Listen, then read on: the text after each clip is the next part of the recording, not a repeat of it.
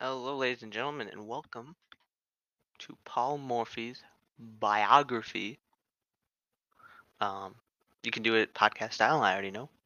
Um, if you're unsure, just remember I did Shazam's with approval from Trap. I did his biography podcast style. 18 minutes is required, and I'll be doing the same for Paul Morphy. Uh, it's going to be really hard. Like I believe I said this in the last biography. It's going to be really hard to get 18 minutes of solid biography. So. Uh, but the good news is that Paul Morphy is based off of a real person. So like at the very least, I'll put that in. So without further ado, let's get into Paul Morphy's biography.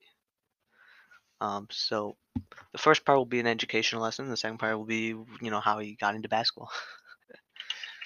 Um, so so Paul Morphy was a former, well, I guess technically former. He's dead, but he was an American chess player.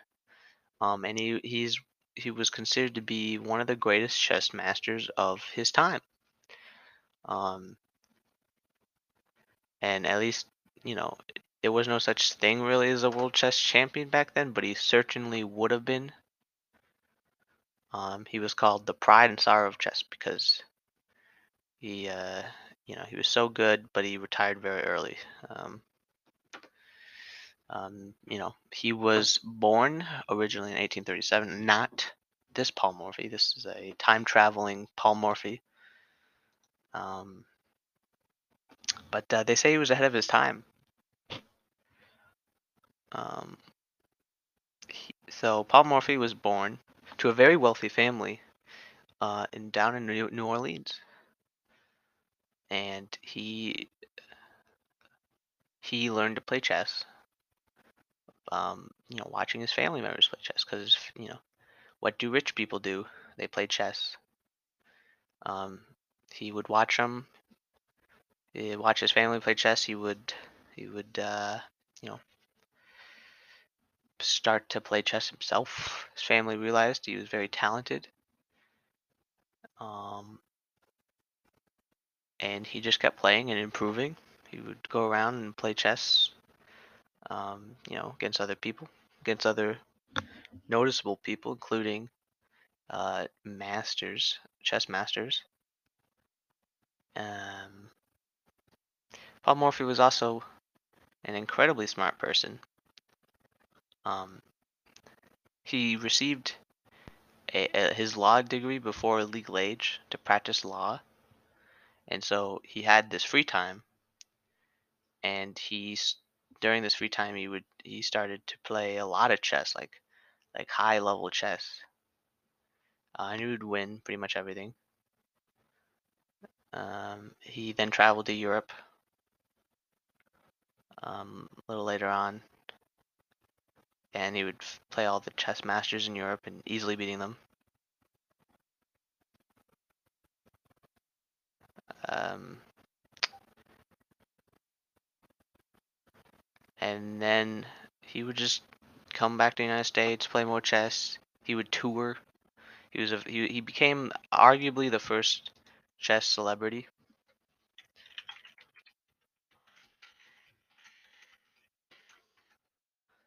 Um,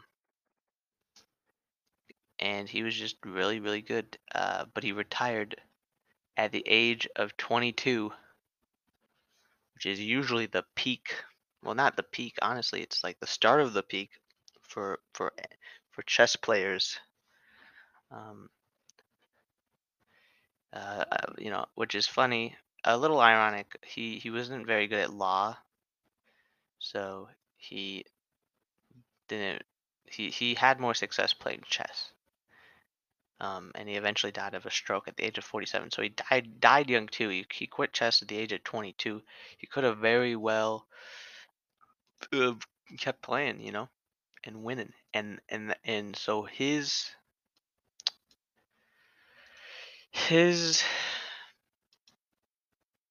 ideology, what he represents as a chess player, I want to bring to the SBA. Funny enough, it's Paul Morphy, not Murphy. A lot of people make that mistake. If you don't know who Paul Morphy is, you would think I misspelled his name, but I didn't.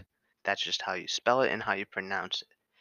Um, so I've gotten into chess a lot lately. So Paul Morphy is obviously a huge inspiration because he may be the best American chess player of all time, and his story is interesting enough to be interested in. Right, he was a chess prodigy that quit young. Like he could have been the goat of chess if he kept playing. Who would have known?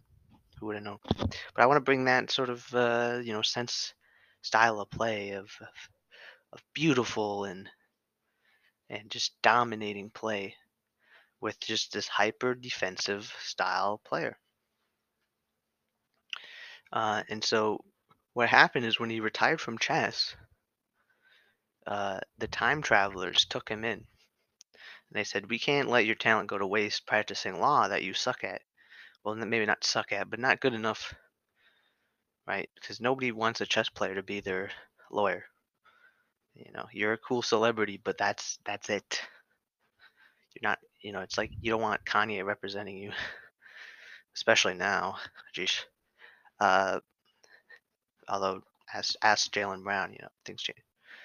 Uh, so what was I saying? I don't even know. The time travelers, they took him. They said, you know what, you have to continue playing chess. And he's like, I don't want to play chess. It bores me, and people suck at it other than me. It's too easy. I'm too good. He's like, all right, here's a new challenge. We time travel you to the future. The way future. There's this cool basketball league, and there's a bunch of snobby kids that think they're the best. And we want to see if you can be the best at basketball. He's like, basketball? It's like, that sounds physical. I'm not a physical person. I'm very unathletic. He's like, no, no, no. You get steroids and stuff. You get superpowers, right? You may be a little short, but that doesn't matter because you're gonna wreck house no matter what. So he's like, all right. I mean, if you guys see the future and you realize I suck at law, I guess I'll come with you guys and practice basketball. So that's what he did. He would practice a lot of basketball, and he said, well, what do you want to focus on, Paul Morphy? Do you want to focus on the offensive side of things or the defensive side of things? He's like, well, really, I want to do both. I want to do both. I don't want to be a one-trick pony. One-trick ponies never succeed in chess, right? Because if you're just better than them, you will beat them.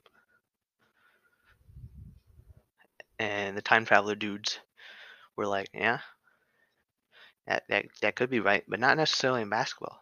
You could be a very successful one-trick pony. He's like, all right, here's what I'll do. I'm gonna focus on defense right out the gate. All right, I'm gonna help my team because based on my observations of playing in the practice, a lot of people want to be scoring one-trick ponies, not defensive one-trick ponies. So I'm gonna do defense only, and then I'm gonna get a little bit better, and I'm gonna keep getting better, and I'm gonna be also really good at offense. I don't know how I'm gonna do it, but it's gonna happen.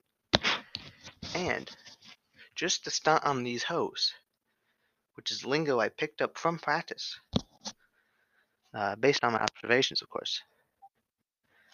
By the way, I don't know if you're hearing these Discord notifications. I apologize. But if you are, I'm sorry. It's annoying me too. I can't get rid of it. Or I could, but I'd have to stop the recording, and you can handle it, and so can I. He said, I'm gonna be defense only. And I'm gonna go offense, and I'm gonna do both. And I may not be efficient, but I'm just gonna overpower my opponent. And I want to be drafted to a team that just needs a little defense. Just needs, not even just needs a little, just only needs defense. And I will solve their problems for them because I will be doing all defense for the first 2 or 3 seasons. And hopefully, and hopefully we can win a ring. Because I will have Posty, Purdy, stealing, and I'm going to invest even a little bit into rebounding. And the time traveler's like, it sounds like a good plan, Stan. I gotta charge my headphone here. Anyway, Paul Morphy was like, so in your experience, what does defensive players need more than anything? And they were like, yeah, you can get a lot of steals. It's gonna be cool.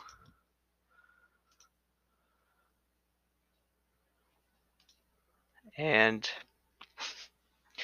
Paul Morphy was like, I will focus on steals and blocks, and then I'll do a little rebounding, but not too much. It's gonna be awesome. And then he was drafted to the Hydra, and they were like, I don't even know where they're located. Portsmouth? Where is it? Don't know, don't care. He wouldn't show up to those practices because he considered all his teammates bums. Uh, and he would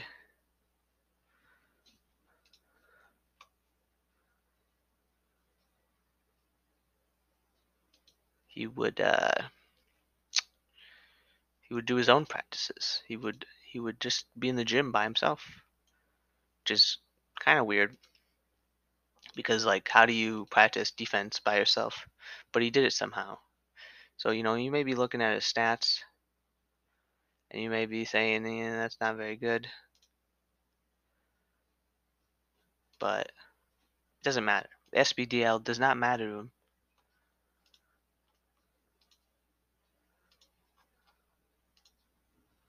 And the only thing important to Paul Morphy is the SBA. And he said, I don't wanna, I don't wanna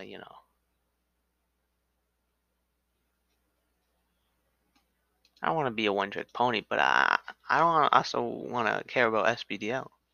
And you're one-trick pony in SBDL. If you're not scoring, then it's like, you can usually invest in like one defensive thing. He's like, no, I'm not investing in offense, not even a little bit, not right now. And this is where the biography kind of ends.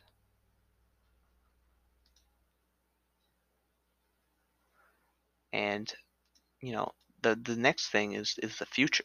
What is Paul Morphy's future like? Because SBDL, yeah, who cares, right? He just said he doesn't care. And what he cares about isn't just winning or stats. It's about completing a build that he likes. He wants to play a beautiful game. It doesn't matter if he loses, if it's beautiful. And the same applied to how he played chess. The only thing was that he was really good, so he wouldn't lose, but he'd also make it beautiful. And he had no chess theory. He had no, computers helping him out. And he's not going to have any computers helping him in basketball. He's not going to have anybody, testing his builds. He's just going to do what he thinks is beautiful. And that is being able to just be put on any team that's good and just help him win. Because if he were to go to a scoring build, that's not very helpful for the meta of the game. But this build is going to be very meta. The only exception with the build is that he will not be investing heavily in passing because he believes his teammates are bums. Paul Morphy is very cool like that.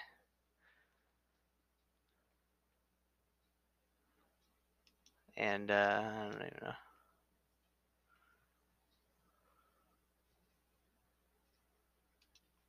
And yeah, Paul Morphy is going to be awesome in this universe. He has a law degree, so don't mess with him. If you punch him too hard, he will sue you.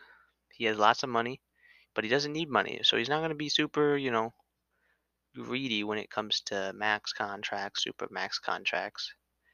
He's going to be very cool about it. He doesn't care about luxury. He's got his money. He's got his family's money. Um, you know, to rely on. He comes from a very rich family. Good news for him is that the time travelers actually took part of his family with him, so they could come on and cheer. So you'll probably see his family in the crowd cheering Paul Morphy on, just like they cheered him on for chess. Ever since he was a little boy, he just wanted to be good at something, and he was good at chess, and then it got boring because he was the only one good at chess, or at least based on how he saw it, because he never considered himself to be perfect. And he won't consider himself to be perfect in an SBA, but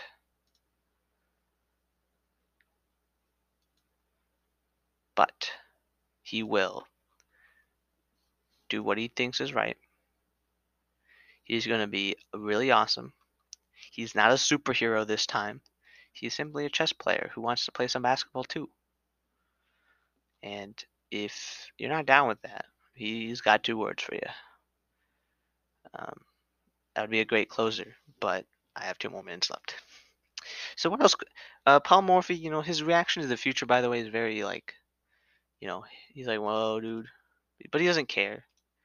He's like, "All right, get me to a fancy, fancy house. Give me a fancy house. Here's some money. Yada yada yada. I'm just gonna chill." And he doesn't really get outside much. He doesn't really use technology all that much. He just chills. He practices. He has a gym in his house. He has a built-in gym, inside gym.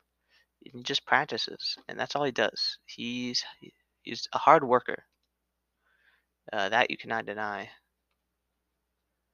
And because he's a hard worker, he will always be a challenge for those in his draft class. You have these other draft class, people. I have some silly name. My build's all about scoring, and you know,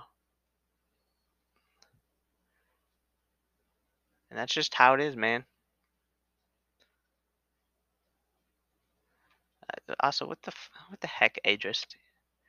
This man's matchmaking in his biography. What kind of? Okay. Alright. Yeah, he's not weird. He's just a normal dude. That's what sets him apart with every other biography. He's really good at chess. That's all he is good at. Everything else, he's cool. That's it. He's cool. He's chill, he's cool, he's normal. He's just good at chess and he hopes to be good at basketball. And I hope you guys understand that. Uh, Scouting report will be out soon. See y'all whenever.